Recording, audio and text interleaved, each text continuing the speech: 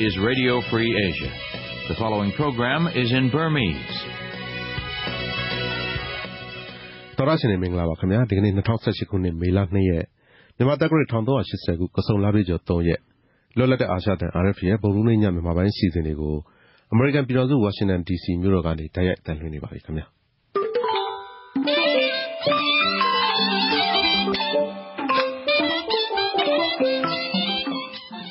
ကျွန်တော်ကနေရင်ကျော်ပါကျမမသိန်းသီရိပါရှင်ကျမတို့ခုထုတ်လွှင့်မဲ့မြန်မာစံတော်ချိန်ည9:00နာရီကနေ10:00နာရီထိအစီအစဉ်တွေကိုတော့လိုင်းဒိုမီတာ22 kHz 13633ညလိုင်းဒိုမီတာ25 kHz 11835နဲ့အတူလိုင်းဒိုမီတာ41 kHz 9533ညနဲ့ကျမတို့ RFA မြန်မာပိုင်းရဲ့ Facebook စာမျက်နှာတွေကလည်းတိုက်ရိုက်နှာစင်လို့ရပါတယ်ရှင်ဟုတ်ကဲ့ပါဒီကနေ့ညကျွန်တော်တို့တင်ပြမယ့်သတင်းတွေထဲမှာတော့ဒူရဲမှုမိုးရနိုင်ကိုမယုံကြည်ရတဲ့သက်သေဖြစ်ကြီးညာပေးဖို့တရားလိုရဲတပ်ဖွဲ့ဘက်ကရှောက်လဲချက်ကိုအင်းစိန်တရားရုံးကပယ်ချလိုက်တယ်ဆိုတဲ့သတင်းနောက်တစ်ခါပြီးခဲ့တဲ့နှစ်အတွင်းတရားသူကြီး88ဦးပါဝင်တရားရေးအရာရှိနဲ့ဝန်ထမ်းစုစုပေါင်းအယောက်160ကိုဝန်ထမ်းဆိုင်ရာပြည်မှုချမှတ်ခဲ့တယ်ဆိုတဲ့သတင်းပါဝင်တခြားစိတ်ဝင်စားစရာသတင်းတွေတင်ပြသွားမှာပါဟုတ်ကဲ့ပါရှင်သတင်းတွေပြီးနားဆင်ရမယ့်အထဲမှာဆိုရင်တော့လုံခြုံရေးကောင်စီဖွဲ့ဝင်တွေလာမယ်လို့ဆုံးဖြတ်တယ်ဆိုနေကိုကသူတို့ရဲ့မူလခံယူချက်ထဲမှာကမြန်မာနိုင်ငံမှာအပြစ်ရှိတယ်ဒါကိုသူတို့မှန်ကြည့်မယ်ဆိုတဲ့စိတ်ခံနဲ့လာတာကိုကုလသမဂ္ဂလုံခြုံရေးကောင်စီမှာပါတဲ့အဖွဲ့ဝင်အများစုရဲ့ရည်တည်ချက်နဲ့ဒေါ်ဆန်းစုကြည်ဆိုရရဲ့ရည်တည်ချက်နဲ့ကအရန်ကွာဝေးဟာနေတဲ့ကြောင့်မလို့ဘလို့မှအဆင်ပြေနိုင်မှာအခုတည်းအဲ့တိုင်းပဲဖြစ်သွားတယ်လို့ပဲကျွန်တော်တို့မြင်ပါတယ်မြန်မာနိုင်ငံကို2ရက်ကြာလာသွားတဲ့ကုလသမဂ္ဂလုံခြုံရေးကောင်စီအဖွဲ့ရဲ့ခီးစဉ်ပေါ်ခုလိုသုံးသပ်ချက်တွေကိုမကြခင်အပြည့်စုံနားဆင်မှာပါရှင်။ဒါပြင်လည်းအဖမ်းခံထားရတဲ့ Reuters သတင်းသမား2ယောက်နဲ့ပတ်သက်ပြီးဆက်သွယ်မေးမြန်းချက်နဲ့အတူ Nargis မုန်တိုင်း10နှစ်ပြည့်နဲ့ဆိုင်တဲ့တင်ပြချက်တွေကိုလည်းနောက်ပိုင်းမှာနားဆင်မှာပါ။ဒါပြင်လည်းစာဝိုင်းပေဝိုင်းစကားဝိုင်းဆိုတဲ့ပတ်စဉ်အစီအစဉ်ကိုလည်းကျမတို့ထုတ်လွှင့်မှာပါရှင်။ဟုတ်ကဲ့ပါမသိန်းတီအခုတော့ကျွန်တော်သတင်းတွေတင်ပြရအောင်နော်။ဟုတ်ကဲ့ပါကိုနေရီ။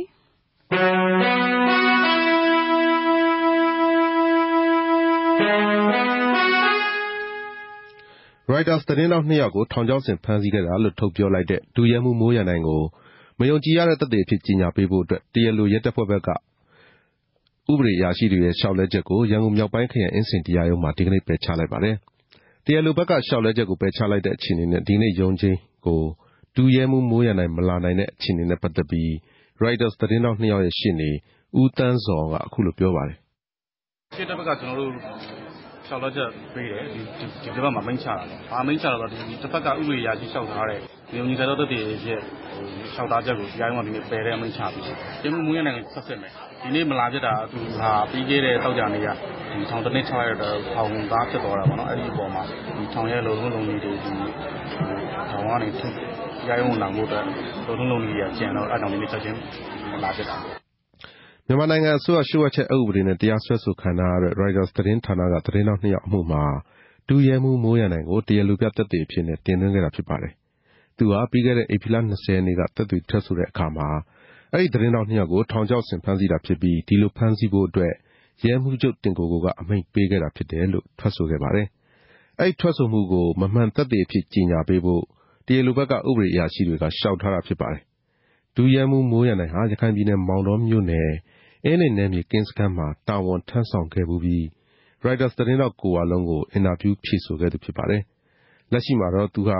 ာရဲစည်းကမ်းထိန်းသိမ်းရေးဥပဒေ16ခါခွေနဲ့အင်းစိန်ထောင်ထဲမှာထောင်ဒဏ်1နှစ်ချမှတ်ခံထားရပါတယ်။ဒီသတင်းကို RFA သတင်းတောက်ကိုကျော်စောဝင်းနဲ့ကိုထက်အာကာတို့ပေးပို့တာပါခင်ဗျာ။ရခိုင်ပြည်နယ်မောင်တော်ဒေသမှာဖြစ်ပွားခဲ့တဲ့အကြမ်းဖက်တိုက်ခိုက်မှုတွေကိုကိုင်တွယ်ဆောင်ရွက်ရာမှာလုံခြုံရေးတပ်ဖွဲ့ဝင်တွေဘက်ကမှားယွင်းတာတွေရှိခဲ့တဲ့အတွက်သတ်မှတ်ထားတဲ့စီမင်းစည်းကမ်းဥပဒေတွေနဲ့အညီအရေးယူဆောင်ရွက်ထားတယ်လို့ရခိုင်ပြည်နယ်အစိုးရအဖွဲ့ရဲ့အတွင်းရေးမှူးဦးတင်မောင်ဆွေကပြောပါတယ်။မနေ့ကစစ်တွေလေဆိပ်မှာဦးတင်မောင်ဆွေကသတင်းသမားတွေကိုအခုလိုပြောပြခဲ့တာပါရှင်။လုံရင်းကန်ရင်းနဲ့မှားယွင်းသွားတာတွေရှိတယ်။ဒီဥစ္စာနဲ့ပတ်သက်လို့လည်းရဲတပ်ဖွဲ့ဝင်တွေဆိုလို့ရှိရင်လည်းသူရဲ့ရဲစည်းကမ်းတပ်မတော်သားတွေဆိုလို့ရှိရင်လည်းဒါတပ်မတော်ရဲ့စည်းကမ်းနောက်ကကျွန်တော်တို့ရဲ့ဒီရာဇသက်ကြီးပုံမှန်ရာဇဝတ်ဒါရင်းနဲ့ကျွန်တော်တို့ဒါအရေးယူတာဖြစ်ပါတယ်။ကျွန်တော်တို့တွေလုတ်တက်ကိုင်းတဲ့အခါမှာလည်းခုနပြောလို့ဒါဥပဒေနဲ့အညီပဲဒါလုတ်ကန်ဆောင်ရွက်သွားရတယ်။ဒီကဥပဒေကိုကျော်လွန်ပြီးတော့လုတ်ကန်ဆောင်ရွက်တယ်ဆိုလို့ရှိရင်ဒါကျွန်တော်တို့ဘယ်သူ့မှကျွန်တော်တို့ဥပဒေကတက်ညာဆိုမပေးပါဘူး။ဒါအကုန်လုံးဒါရေးယူဆောင်ရွက်ထားပါဒါကိုလည်းနိုင်ငံတကာကိုလည်းကျွန်တော်တို့ဒါအများအားအသိပေးထားပြီးဖြစ်ပါတယ်။မောင်နှောမြို့နယ်အင်းဒင်ကျွော်ဖြစ်စဉ်ဟာလူမျိုးတုံးတပ်ဖြတ်မှုမဟုတ်ဘဲနဲ့လူနည်းစုတိုင်းရင်းသားတွေကိုအကြမ်းဖက်သမားတွေကဝင်ရောက်တိုက်ခိုက်ရာမှာလုံခြုံရေးတပ်ဖွဲ့ဝင်တွေကကြေးရွာနဲ့အတူမိမိကိုကုခံကာကွယ်ရင်းနဲ့ပြစ်ခတ်မှုတွေဖြစ်ပွားခဲ့တာလို့ပြောပါတယ်။ အကြမ်းဖက်သမားတွေကကျွော်အုပ်ချုပ်ရေးမှုတွေလူနည်းစုတိုင်းရင်းသားတွေဟိန္ဒူဘာသာဝင်တွေကိုအကြမ်းဖက်တပ်ဖြတ်ခဲ့တဲ့တပ်တွေအထောက်အထားတွေရှိပြီးနိုင်ငံတကာစာမျက်နှာတွေပေါ်မှာလူမျိုးတုံးတပ်ဖြတ်မှုတွေရှိရဲဆိုတဲ့ပြောဆိုချက်တွေဟာတစ်ဖက်သက်လှုပ်ကြံပြောဆိုမှုတွေသာဖြစ်တယ်လို့လည်းဦးတင်မောင်ဆွေကပြောပါတယ်ရခိုင်ပြည်နယ်မောင်တောဒေသမှာပြီးခဲ့တဲ့နှစ်ကဖြစ်ပွားခဲ့တဲ့အကြမ်းဖက်တိုက်ခိုက်မှုတွေကြောင့်အဲ့ဒီဒေသမှာနေထိုင်ကြတဲ့တိမ့်နဲ့ချီတဲ့လူတွေတစ်ဖက်ဘင်္ဂလားဒေ့ရှ်နိုင်ငံကိုထွက်ပြေးခဲ့ကြရပြီးဒီအပေါ်မှာအစိုးရလုံခြုံရေးတပ်ဖွဲ့တွေရဲ့နေမြေရှင်းလင်းဆောင်ရွက်ချက်တွေကိုနိုင်ငံတကာကဖိအားပေးပြောဆိုနေတာဖြစ်ပါတယ်တပ်မတော်ကာကွယ်ရေးဦးစီးချုပ်ဗိုလ်ချုပ်မှူးကြီးမင်းအောင်လှိုင်ကတော့ပြီးခဲ့တဲ့ရက်ပိုင်းကကုလသမဂ္ဂလုံခြုံရေးကောင်စီအဖွဲ့ဝင်တွေနဲ့တွေ့ဆုံစဉ်အတွင်းမှာတပ်မတော်ဟာနိုင်ငံတကာဥပဒေစည်းမျဉ်းစည်းကမ်းတွေနဲ့အညီဆောင်ရွက်နေပြီးစည်းကမ်းဖောက်ဖျက်တဲ့သူတွေကိုဥပဒေနဲ့အညီအရေးယူနေတာတွေရှိကြောင်းပြောကြားခဲ့ပါတယ်။မောင်တောဒေသကိုတွားရောက်ခဲ့တဲ့ကုလသမဂ္ဂလုံခြုံရေးကောင်စီရဲ့အဖွဲ့ဝင်တွေဟာရခိုင်ပြည်နယ်အတွင်းစစ်တပ်ကဆောင်ရွက်ခဲ့တဲ့စစ်ဆင်ရေးတွေနဲ့ပတ်သက်ပြီးစုံစမ်းစစ်ဆေးမှုတွေလုပ်ဖို့မနေ့ကညမှာပြုလုပ်ခဲ့တဲ့သတင်းစာရှင်းလင်းပွဲအတွင်းမှာလည်းတိုက်တွန်းထားပါတယ်ရှင်။ဒီသတင်းကို RFA သတင်းတောက်ကိုမင်းသိန်းအောင်ပေးပို့တာပါ။ပြီးခဲ့တဲ့နှစ်အတွင်းတရားသူကြီး88ယောက်အပါအဝင်တရားရေးအရာရှိနဲ့ဝန်ထမ်းစုစုပေါင်းအယောက်160ကိုဝန်ထမ်းဆိုင်ရာပြည်ထောင်ချမှတ်ခဲ့တယ်လို့ပြည်ထောင်စုတရားလွှတ်တော်ချုပ်တာဝန်ရှိသူတူကပြောပါတယ်။နေပြည်တော်အပြည်ပြည်ဆိုင်ရာ Convention Center အမှတ်2မှာဒီကနေ့ကျင်းပတဲ့2018ခုနှစ်တရားရုံးနှစ်စဉ်အစီရင်ခံစာစာအုပ်မိတ်ဆက်ပွဲမှာပြည်ထောင်စုတရားလွှတ်တော်ချုပ်ရုံးလက်ထောက်ညွှန်ကြားရေးမှူးဦးစောစောထွန်းကပြောတာဖြစ်ပါတယ်။နိုင်ဆိုင်ပြည်ထောင်ချမှတ်အရေးမှုအခြေအနေမှာအရာထမ်းစုစုပေါင်း88ယောက်နဲ့အမှုထမ်းစုစုပေါင်း82ယောက်အရေးယူခဲ့ပါတယ်ခင်ဗျ။ဒီမှာတော့ဒီတရားစီရင်ဆိုင်ရာကိစ္စနဲ့သက်ဆိုင်တာတရားစီရင်ကိစ္စနဲ့မသက်ဆိုင်မဲ့သတိပေးတာတွေသတင်းစာကြော်ညာမှာမာရင်းဖော်ပြထားတဲ့ကိစ္စတွေလာစာနှုံးတွင်လာစာလျှော့ခြင်းယာတုတူရဆိုင်ခြင်းယာတုအစဉ်လျှော့ချခြင်းတာဝန်မှယာယီရဆိုင်ခြင်းဝန်ထမ်းဖြစ်မှထုတ်ပယ်ခြင်းဝန်ထမ်းဖြစ်မှထုတ်ပြခြင်းစသဖြင့်ခွဲခြားပြီးတော့အရေးယူဆောင်ရွက်ထားတာအစီရင်ခံစာရတွေ့ရပါတယ်ခင်ဗျ။တိုင်ကြားစာတွေရဒုတိယမြို့နယ်တရားသူကြီးကစပြီးညွှန်ကြားရေးမှူးချုပ်အဆင့်ထိရှိတဲ့သူတွေကိုအရေးယူထားသလိုမြို့နယ်တရားသူကြီးတဦးနဲ့ဒုတိယမြို့နယ်တရားသူကြီးတဦးတို့ကိုဝန်ထမ်းအဖြစ်ကနေထုတ်ပစ်လိုက်တာတွေရှိတယ်လို့ဆိုပါတယ်။အဲ့ဒီအပြင်ဝန်ထမ်းဆိုင်ရာပြည်ထောင်ချမှတ်ခံထားရတဲ့ရုံးဝန်ထမ်းတွေကိုတော့ဝန်ထမ်းအဖြစ်ကနေထုတ်ပစ်တာယာတုတိုးရပ်ဆိုင်တာယာတုအဆင့်လျှော့ချတာတာဝန်ကနေယာယီရပ်ဆိုင်တာတွေလုပ်ခဲ့တယ်လို့ဆိုပါတယ်။တရားစီရင်ရေးကဏ္ဍပြုပြင်ပြောင်းလဲရေးအတွက်2018ကနေ2022ခုနှစ်အထိတရားစီရင်ရေးမဟာဗျူဟာချမှတ်ပြီးရုံးတွေမှာအထောက်ပံ့ပစ္စည်းတွေခင်မီစေဖို့နဲ့တရားသူကြီးတွေအတွက်တရားစီရင်ရေးနဲ့ပညာရေးပိုင်းဆိုင်ရာကျွမ်းကျင်မှုတွေတိုးတက်ဖို့သင်တန်းတွေပေးမယ်လို့လည်းပါဝင်ပါတယ်။ဒါ့အပြင်စီမံကိန်း9နှစ်တာကာလအတွင်းတရားရုံးတွေမှာအမှုမစစ်ဖြစ်ပဲပြန်လည်ချင်းဆိုထားတဲ့ရုံးချင်းအရေးအတွက်တွေလျှော့ချဖို့အမှုစစ်ဆေးတဲ့အချိန်ကာလကြာမြင့်တာကိုလည်းလျှော့ချဖို့လို့ဆောင်ရွက်သွားမယ်လို့ဆိုပါတယ်။ဒီသတင်းကို RFA သတင်းတော့ကိုဝင်းကိုလာပေးပို့တာပါခင်ဗျ။ရှမ်းပြည်တိုးတက်ရေးပါတီရှမ်းပြည်တပ်မတော် SSPP/SSA နဲ့ငြိမ်းချမ်းရေးကော်မရှင်ကတာဝန်ရှိတဲ့သူတွေဟာ SSPP ဌာနချုပ်ဖြစ်တဲ့ဝမ်ဟိုင်းမှာဒီကနေ့ထိ2ရက်ကြာတွေ့ဆုံပြီးတနိုင်ငံလုံးပြစ်ခတ်ရစဲရေးသဘောတူစာချုပ်မှာလက်မှတ်ထိုးနိုင်ရေးအတွက်ဆွေးနွေးခဲ့ကြပါတယ်။တွေ့ဆုံဆွေးနွေးပွဲဖြစ်မြောက်ရေးအတွက်နှစ်ဖက်အဖွဲ့အစည်းတွေကိုချိတ်ဆက်ညှိနှိုင်းပေးခဲ့တဲ့ရှမ်းတိုင်းရင်းသားများဒီမိုကရက်တစ်ပါတီရဲ့ဥက္ကဋ္ဌဦးဆိုင်အိုက်ပေါင်းကတော့ဒီဆွေးနွေးပွဲအခြေအနေကောင်းတာကြောင့်လက်မှတ်ရေးထိုးနိုင်ဖို့အတွက်မျှော်လင့်ရကြောင်းပြောပါတယ်ရှင်။လက်မှတ်ထိုးဖို့မျှော်လင့်ရတာပေါ့အလားအလာကောင်းမယ်လို့မျှော်လင့်ရတာနော်ကျွန်တော်တို့ကပါဝင်ပြီးတော့မဆွေးနွေးဘူးဗျတိုးဆောင်မယ်ဆိုတော့ထိုင်ပြီးတော့နိုင်ပဲနားထောင်တယ် SNDP ကဥက္ကဋ္ဌတူဥက္ကဋ္ဌနဲ့ကော်မရှင်ကဦးသိန်းစောကတူဥက္ကဋ္ဌအနေနဲ့သွားတယ်အတွင်းမှုကိုချုပ်ချင်းချင်းစောဦးသွားတယ် PSO တွေသူရုံးဖွဲ့တွေသွားတယ်သူတို့က9ယောက်ကျွန်တော်တို့3ယောက်6ယောက်သွားတယ်ရှမ်း SNDP ပါတီရဲ့ဥက္ကဋ္ဌဦးဆိုင်အိုက်ပေါင်းဟာလက်ရှိမှာရှမ်းတိုင်းရင်းသားများလက်နက်ကိုင်အဖွဲ့တွေရှမ်းနိုင်ငံရေးပါတီတွေအရက်ဖက်အဖွဲ့တွေဖွဲ့စည်းထားတဲ့ရှမ်းပြည်ညီညွတ်ရေးကော်မတီ CSSU ရဲ့အလှည့်ကျသဘာပတိအဖြစ်တာဝန်ယူထားပါတယ်အခုလိုသူတာဝန်ယူထားချိန်မှာ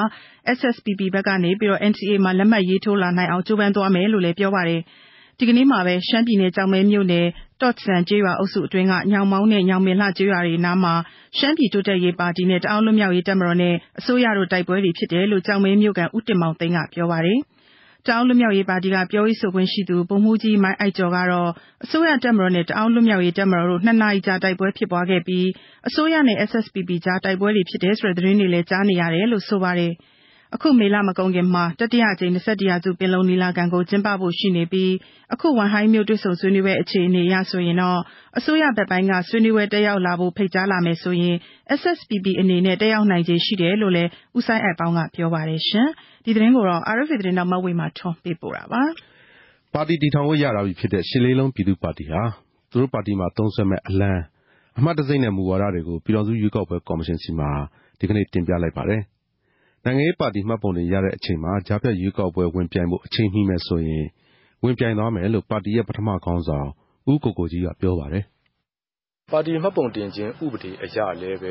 ဲသူကမှတ်ပုံတင်ကြပြီဆိုရင်အနည်းဆုံးရွေးကောက်ပွဲမှာ3နေရာနဲ့အထက်ကျင်းပသောရွေးကောက်ပွဲများမှာကြားဖြတ်ရွေးကောက်ပွဲတွေမှာသူကအနည်းဆုံး3နေရာဝင်ရမယ်။ဒါကဥပဒေအရကိုကကျွန်တော်တို့မဖြစ်မနေဝင်ရမယ်လို့သတ်မှတ်ထားတာပေါ့နော်။အဲ့တော့အကယ်၍ကျွန်တော်တို့ကလာမယ့်ကြားဖြတ်ရွေးကောက်ပွဲပဲအချိန်လုံးမယ်တော့ကျွန်တော်တို့မသိသေးဘူး။တကယ်လို့ပါတီမှတ်ပုံတင်ကြတဲ့အချိန်နဲ့မှီတယ်ဆိုရင်တော့ဥပဒေအရကတော့ကျွန်တော်တို့အနည်းဆုံး3နေရာဝင်ရောက်ရှင်ပြိုင်ရမှာဖြစ်ပါတယ်။2020မှာကျင်းပမယ့်အထွေထွေရွေးကောက်ပွဲအတွက်မဟာဗျူဟာတွေစီးပွားရေးအခြေအနေတွေညှိနှိုင်းဆွေးနွေးပြီးထုတ်ပြန်သွားမယ်လို့လည်းပြောပါတယ်။နိုင်ငံရေးပါတီမှတ်ပုံတင်ခြင်းဥပဒေအရပြည်내နဲ့တိုင်းတွေမှာဝင်ရောက်ရှင်ပြိုင်မဲ့ပါတီတွေဟာပါတီဝင်အင်အားအယောက်900တနိုင်ငံလုံးအတိုင်းအတာနဲ့ဝင်ရောက်ရှင်ပြိုင်မဲ့ပါတီဟာပါတီဝင်အင်အား1000စီးရင်တင်ပြရတာဖြစ်ပါတယ်။88မျိုးဆက်ကျောင်းသားတွေအများစုပါဝင်ဖွဲ့စည်းထားတဲ့ရှစ်လေးလုံးပြည်သူ့ပါတီဟာပြီးခဲ့တဲ့ဧပြီလ26ရက်နေ့ကပါတီတည်ထောင်ခွင့်ရရှိတာဖြစ်ပါတယ်။ဒီသတင်းကို RFA သတင်းတော့ကိုဝင်းကိုကိုလက်ပေးပို့တာပါခင်ဗျာ။လူဦးရေ400ကျော်တက်ရောက်နေတဲ့ရခိုင်ပြည်နယ်တောင်ကုန်းမြို့ကရခိုင်လူငယ်ညီလာခံဒီကနေ့ဒုတိယမြောက်နေ့မှာတော့မြို့နယ်အသီးသီးကတင်လာကြတဲ့စာတမ်းတွေကိုဆွေးနွေးဖတ်ကြားခဲ့ကြပါတယ်။မောင်တောနယ်စပ်ဒေသမှာလူငယ်တွေအများအပြားမူးယစ်ဆေးဝါးပြဿနာကြုံတွေ့နေရတယ်ဆိုတဲ့အကြောင်းဆွေးနွေးမှုရှိတယ်လို့ညီလာခံဖြစ်မြောက်ရေးအဖွဲ့ကကိုမျိုးစန်းအောင်ကပြောပါတယ်ရှင်။ဒီနေ့ဒုတိယနေ့ကတော့အဓိကမြို့နယ်တွေကတင်သွင်းလာတဲ့စာတမ်းတွေကိုကျွန်တော်တို့ဖတ်ကြားတဲ့အစီအစဉ်ပေါ့ဒီနေ့ကလေဒီအဓိကလူငယ်တွေအတန်းပညာရေးပေါ့နော်အတန်းပညာရေးဖက်မှာပညာဆုံးအောင်သင်ကြားခွင့်မရတဲ့ဟာတွေပြီးတော့လူငယ်တွေအလုပ်ကိုင်ခွင့်လန်းနေပါနေတဲ့ကိစ္စတွေဗျာပြီးတော့လက်ရှိရခိုင်လူငယ်တွေကြုံတွေ့နေရတဲ့မူးယစ်ဆေးဝါးပြဿနာတွေပေါ့အထူးသဖြင့်ကျွန်တော်တို့နေဆက်ဒေသမှာရှိတဲ့မောင်တော်ဘူးတိတောင်ဖက်ကတော့လူငယ်တွေကြုံတွေ့နေရတဲ့ပြဿနာတွေမူးယစ်ဆေးဝါးကဏ္ဍမှာတော့တော်တော်များများတော့သူတို့တိုးနေတဲ့ပုံစံမျိုးတော့ကျွန်တော်တို့အတင်းတွေ့ရဗျရခိုင်လူငယ်ညီလာခံကိုမေလ1ရက်နေ့ကနေ9ရက်နေ့အထိတောင်ကုန်းမြို့မှာကျင်းပနေတာဖြစ်ပါတယ်။အဲ့ဒီမှာတော့လူငယ်နဲ့နိုင်ငံရေးလူငယ်နဲ့ပညာရေးလူငယ်နဲ့အလုပ်အကိုင်အခွင့်အလမ်းလူငယ်နဲ့မူးယစ်ဆေးဝါးစတဲ့ကဏ္ဍတွေကိုအဓိကဆွေးနွေးကြမှာဖြစ်ပါတယ်။လူငယ်တွေလက်ရှိမှာကြုံတွေ့နေရတဲ့ပြဿနာကိုဖြေရှင်းနိုင်ဖို့အတွက်ဆက်လက်ဆွေးနွေးသွားမှာဖြစ်တယ်လို့လည်းကိုမျိုးစံအောင်ကပြောပါတယ်။အဲ့ဒီမှာတော့ကချင်မန္တလေးရန်ကုန်ဧရာဝတီရခိုင်စတဲ့ဒေသတွေက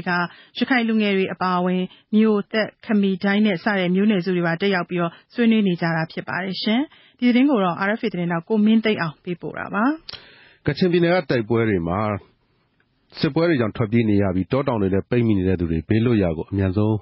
းရောက်ရှိအောင်စုဝေးဆန္ဒပြခွင့်ရဖို့အတွက်ပြည်နယ်ဝန်ကြီးချုပ်နဲ့တိုက်ရိုက်ဆွေးနွေးခွင့်ရဖို့ကချင်လူငယ်ဦးဆောင်ကော်မတီကဒီကနေ့မြစ်ကြီးနားမြို့နယ်လွှတ်တော်ကိုယ်စားလှယ်တွေနဲ့တွေ့ဆုံတောင်းဆိုလိုက်ပါတယ်။ပြည်နယ်အမျိုးသားဒီမိုကရေစီအဖွဲ့ချုပ်ပါတီရုံးမှာတွေ့ဆုံတဲ့အခါမှာဝန်ကြီးချုပ်နဲ့တွေ့ဆုံနိုင်ရေးကိစ္စအဓိကထားဆွေးနွေးခဲ့တယ်လို့ကချင်လူငယ်တဦးဖြစ်တဲ့မတ်ဆွတ်ဆိုင်ထွယ်ကပြောပါတယ်နဲ့ပတ်သက်ပြီးတော့ NLD အမတ်တွေနဲ့တွားတွေ့တယ်ရှင်မြစ်ကြီးနားသူတို့ကလည်းဒီအောင်လွတ်တနိုင်းဒီဘက်မှာပဲပိတ်မိနေတဲ့ပေါ့နော်ဒီသူတွေလွတ်မြောက်ဖို့အတွက်သူတို့ကလည်းလွတ်တော်မှာလည်းတင်ခဲ့ပါတယ်တဲ့ဒါပေမဲ့သူတို့ဘက်ကလည်းစစ်တပ်ပေါ့နော်တပ်ပိုင်းဆိုင်ရာဒါတွေကိုပြောဆိုတဲ့အချိန်မှာတော်တော်ခက်တဲ့အပိုင်းတွေလည်းရှိပါတယ်တဲ့အဲ့ဒါကြောင့်မလို့ဘာပဲဖြစ်ဖြစ်ကြဲရမယ်ဆိုတော့သူတို့လည်းတည်တယ်လက်ခံပါတယ်တဲ့ဒါပေမဲ့ဆက်ပြီးဘလို့နီးပြူဟာနဲ့ပြန်ပြီးသွားမယ်ဆိုတာသူတို့ကလည်းပြန်ပြီးစဉ်းစားရမယ့်အပိုင်းတွေရှိပါတယ်တဲ့ဘာပဲဖြစ်ဝင်ကြီးချုံနဲ့အားလုံးတရားတွေ့နိုင်အောင်တော့ကူညီပေးမယ်ဆိုတော့ဒီအပြုသဘောဆောင်တဲ့တုံ့ပြန်မှုတွေတော့ပေးခဲ့ပါတယ်ကျမတို့တွေ့ရတာပထမဆုံးပေါ့နော်ကျမတို့လည်းအရန်ယုံကြည်တော့ NLD အမတ်တွေစီသွားခဲ့တာပေါ့ဒါပေမဲ့မျောလင့်တလောက်ကတော့မရခဲ့ဘူးပေါ့ဖားကတ်မိုးကောင်းအင်ဂျန်းရံတနိုင်းစတဲ့မြို့နယ်၄မြို့နယ်မှာအစိုးရတပ်မတော်နဲ့ KIA တို့ကြားတိုက်ပွဲတွေစတိုက်ဖြစ်နေတာပါအဲ့ဒီတိုက်ပွဲတွေကြောင့်ထွက်ပြေးရတဲ့ဒေသခံ9000ကျော်ရှိတယ်လို့ပြည်ပအဖွဲ့အစည်းတွေရဲ့ထုတ်ပြန်ချက်မှာဖော်ပြထားပါတယ်ပိတ်မိနေတဲ့အဲ့ဒီပြည်သူတွေလွတ်မြောက်ဖို့အတွက်အချိန်2ပတ်ကြာတောင်းဆိုဖို့စီစဉ်ထားပေမဲ့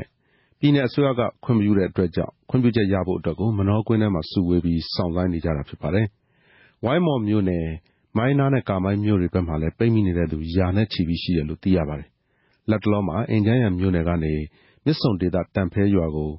ထွက်ပြေးလာတဲ့သူ1000ကျော်ရှိပြီးသူတို့ဟာခရစ်ယာန်ဘာသာရေးကျောင်းတွေမှာခိုလုံနေရပါတယ်။ကချင်ပြည်နယ်တစ်ခုလုံးမှာစစ်ပြေးဒုက္ခသည်စုစုပေါင်း3သိန်းခွဲလောက်ရှိတယ်လို့လည်း NGO အဖွဲ့တွေကပြောထားပါတယ်။ဒီသတင်းကို RFA သတင်းတောက်မတ်တီတီမင်းစင်ပေးပို့တာပါခင်ဗျာ။လာမယ့်မေလ9ရက်နေ့မှာရန်ကုန်တိုင်းဒေသကြီးအစိုးရအဖွဲ့ကဦးဆောင်ကျင်းပမယ့်2018ခုနှစ်ရန်ကုန်ယင်းနှိမ့်မြုပ်နှံမှုဖိုရမ်ရန်ကုန် Investment Forum 2018မှာတော့မဟာဗျူဟာမြောက်တဲ့ယင်းနှိမ့်မြုပ်နှံမှုစီမံကိန်းအချက်အလက်တွေကိုဝန်ကြီးချုပ်ကရှင်းလင်းတင်ပြသွားမယ်လို့တိုင်းဒေသကြီးစီမံကိန်းနဲ့ဗဏ္ဍာရေးဝန်ကြီးကဒီကနေ့မှပြောပါတယ်။ ရန်ကုန်မြို့က CP Bellroom ခန်းမမှာပြုလုပ်တဲ့ရန်ကုန်ရင်းနှီးမြှုပ်နှံမှုဖိုရမ်အတွက်အကြိုသတင်းစာရှင်းလင်းပွဲအတွင်းမှာတိုင်းဒေသကြီးဝန်ကြီးဦးမြင့်သောင်းကအခုလိုပြောပါတယ်ရှင်။ရန်ကုန်မြို့ရဲ့မြို့ပြဖွံ့ဖြိုးမှု extension ပေါ့။ရန်ကုန်မြို့ရဲ့အနောက်ဘက်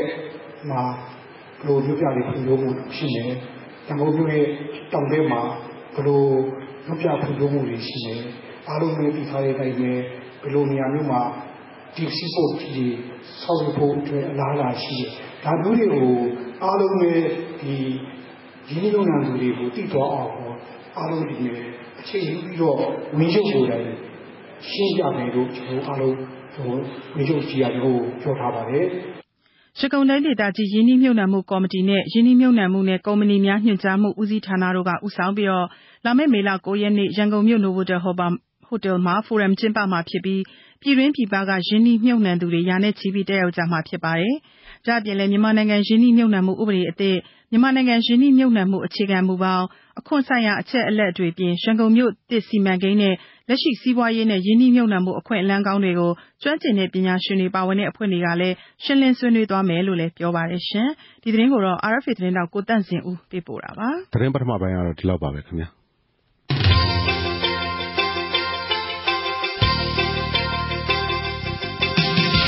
RFA ရဲ့ဗုဒ္ဓဟူးညအစီအစဉ်တွေဆက်လက်အတန်လှည့်နေပါတယ်ခင်ဗျာ။မသိသေးရင်အခုတော့ကျွန်တော်တို့ဒီကုလသမဂ္ဂလုံခြုံရေးကောင်စီအဖွဲ့ရဲ့ဒီခရီးစဉ်ပြီးသွားတဲ့နောက်ပေါ့နော်လူတွေဘယ်လိုတွေသုံးသပ်နေကြလဲဆိုတာတင်ပြရအောင်နော်။ဟုတ်ကဲ့ပါရှင်။ကုလသမဂ္ဂလုံခြုံရေးကောင်စီကိုယ်စားလှယ်အဖွဲ့ရဲ့မြန်မာနိုင်ငံခရီးစဉ်အပြီးသုံးသပ်ချက်တွေနဲ့တိုက်တွန်းချက်တွေဟာလက်တွေ့မကျဘူးဆိုတဲ့ဒီအမြင်တွေရှိနေတယ်လို့အပြုသဘောဆောင်တဲ့ထောက်ပြချက်တွေဖြစ်တယ်ဆိုတဲ့သုံးသပ်ချက်တွေလည်းရှိနေပါတယ်ကိုနရိန်။ဒီလိုမတူတဲ့အမြင်နဲ့သုံးသပ်ချက်တွေကိုကျွန်မဆက်ပြီးတော့ပြောပြချင်ပါတယ်ရှင်။ဟုတ်ကဲ့ခင်ဗျ။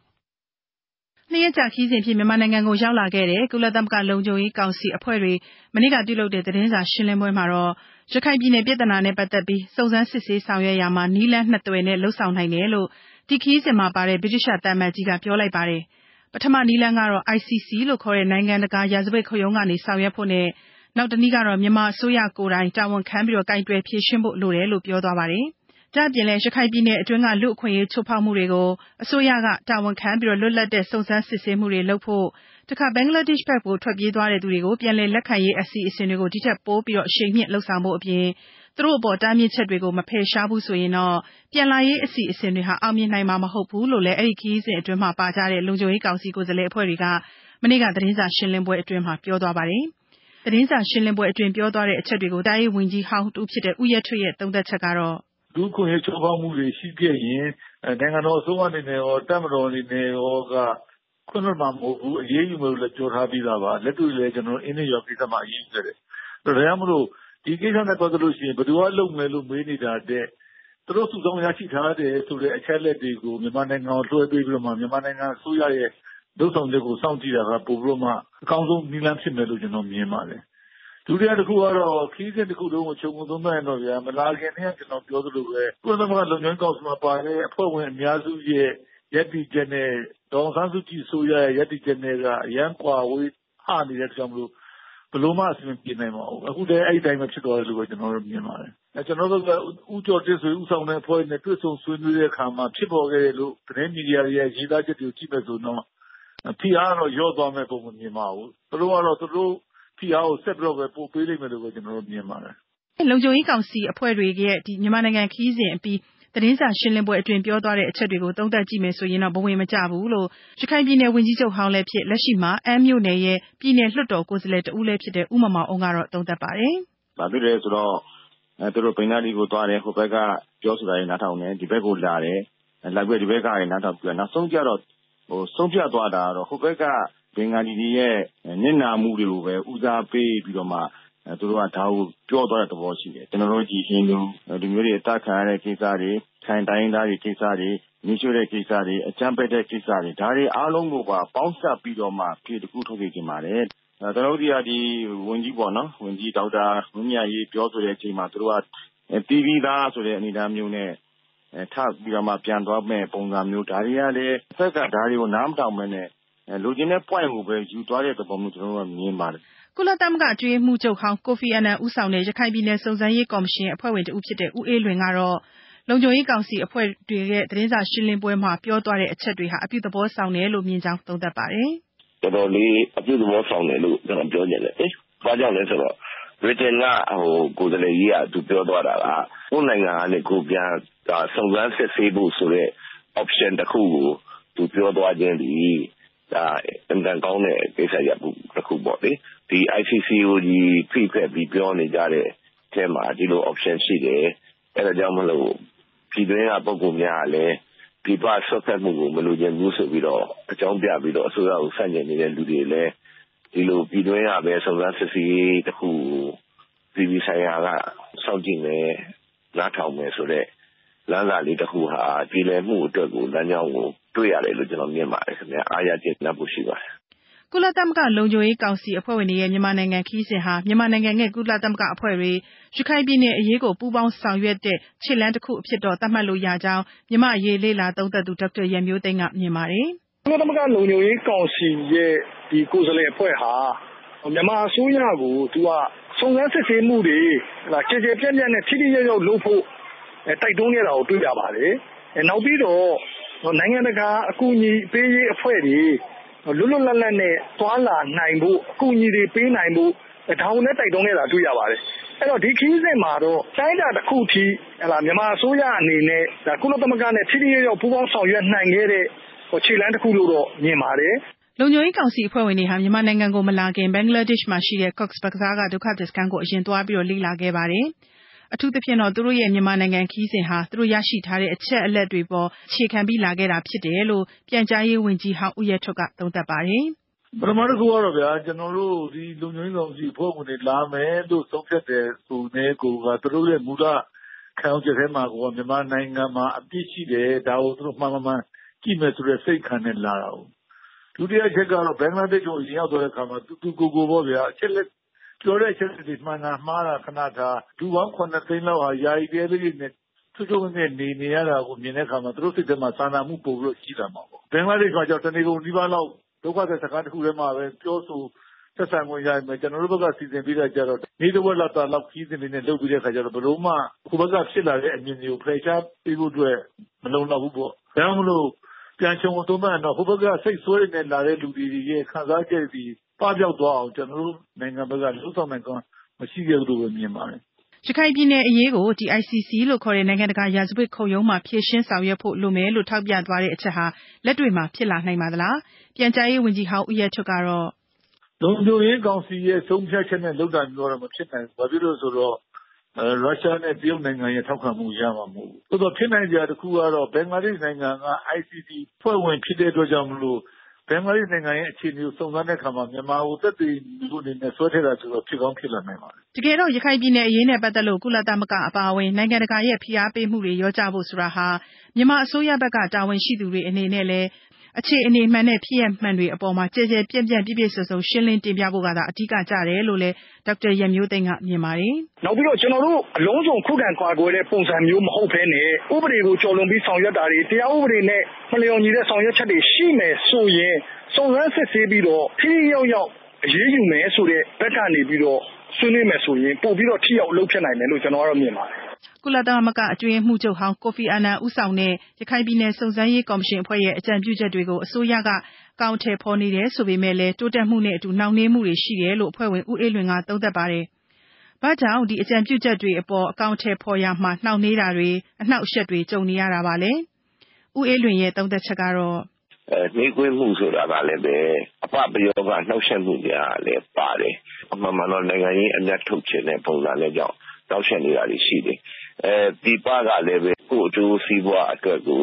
အသုံးချနေတဲ့ကိစ္စရပ်ကလေးတွေရှိတယ်လို့ကျွန်တော်တို့ထင်ရတယ်လေအဲ့တော့အဲ့ဒီကိစ္စရပ်တွေကိုကျွန်တော်တို့အောင်မြင်စွာကျော်လွှားနိုင်ဖို့အတွက်ဤဗျူဟာအတစ်စိတ်တစ်ခုတော့လိုလိမ့်မယ်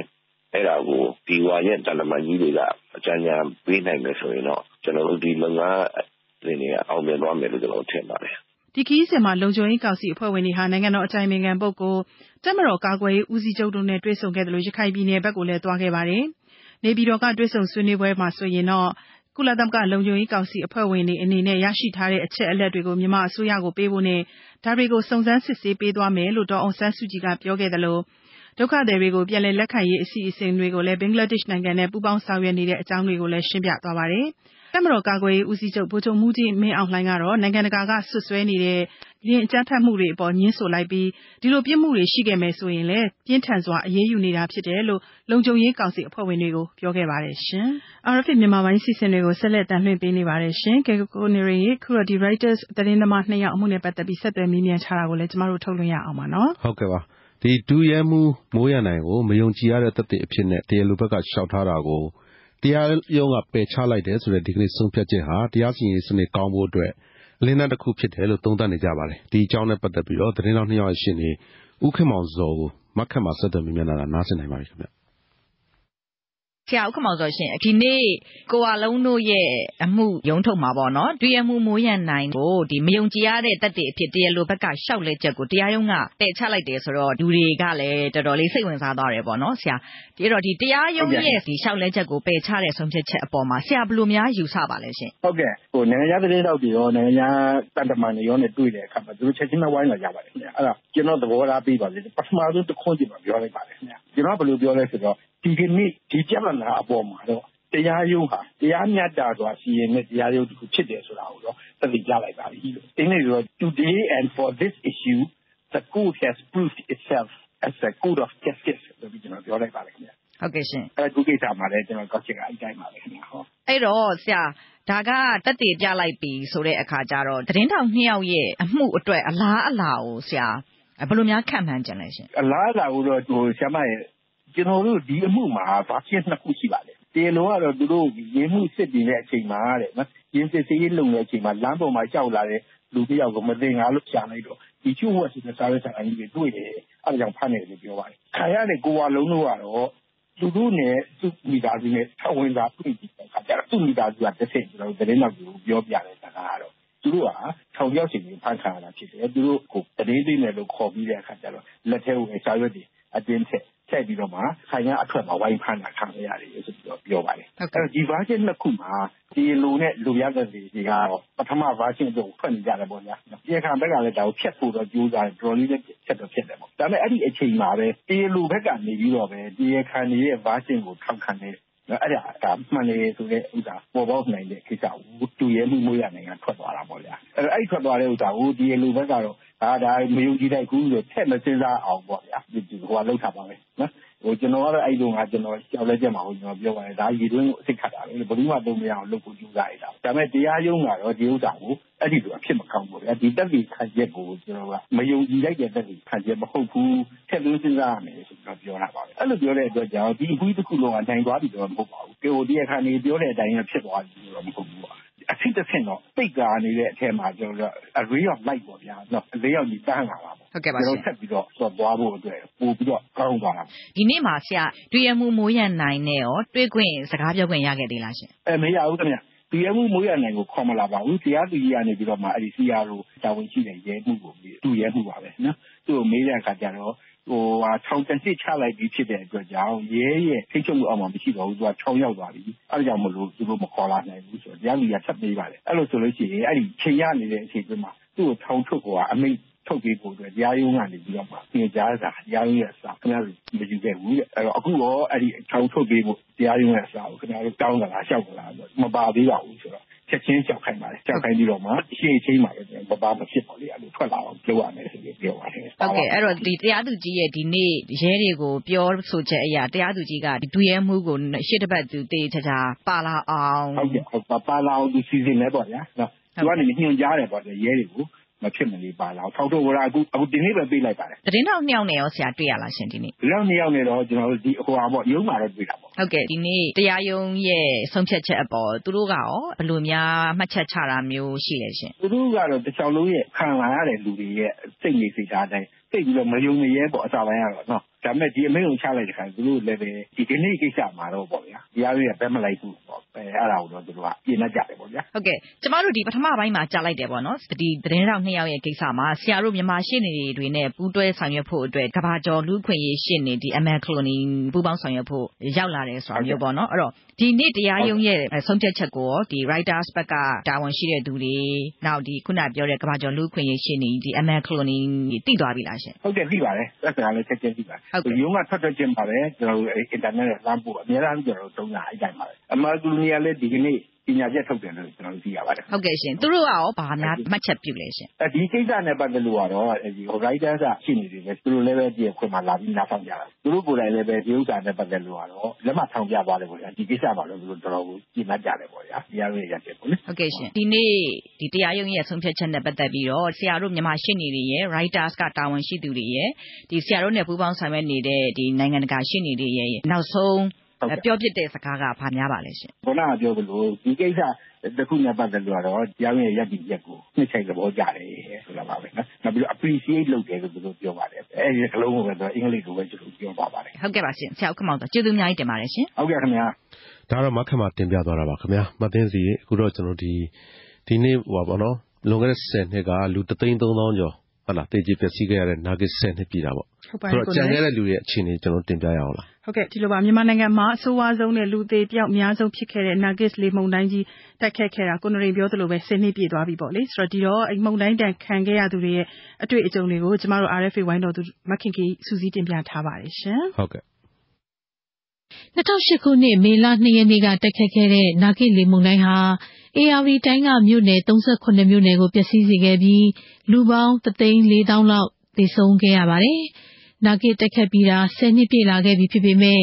ဒီမုန်တိုင်းတန်ကိုကိုယ်တိုင်ကြုံတွေ့ခဲ့ရတဲ့သူတွေကတော့အဲ့ဒီတုန်းကအဖြစ်အပျက်တွေကိုမမေ့နိုင်ဖြစ်နေသေးပါ။ Nugget မုန်တိုင်းတန်ပြင်းပြင်းထန်ထန်ခံစားခဲ့ရတဲ့ငပူတောမြို့နယ်တဲချောင်းကျေးရွာအုပ်စုဘုံတော်ပြင်ကကိုဝင်းနိုင်က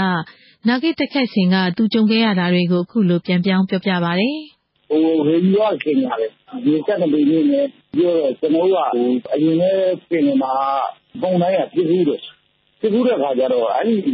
ဟာကိုကျွန်တော်ကတိတ်ပြီးတော့ဂရင်းဆိုင်တယ်လို့မှန်းတယ်။အဲ့ဒီလောက်ပြည့်နေတယ်ထင်ပြီးပြီးကျွန်တော်အိမ်တက်လာရေတက်လာတော့ကျွန်တော်ပြေးလို့လည်းတော့မရတော့ဘူး။ကျွတ်ပြီးအိမ်ပေါ်တဲ့အားကျွတ်ကြီးတွေကတက်လာ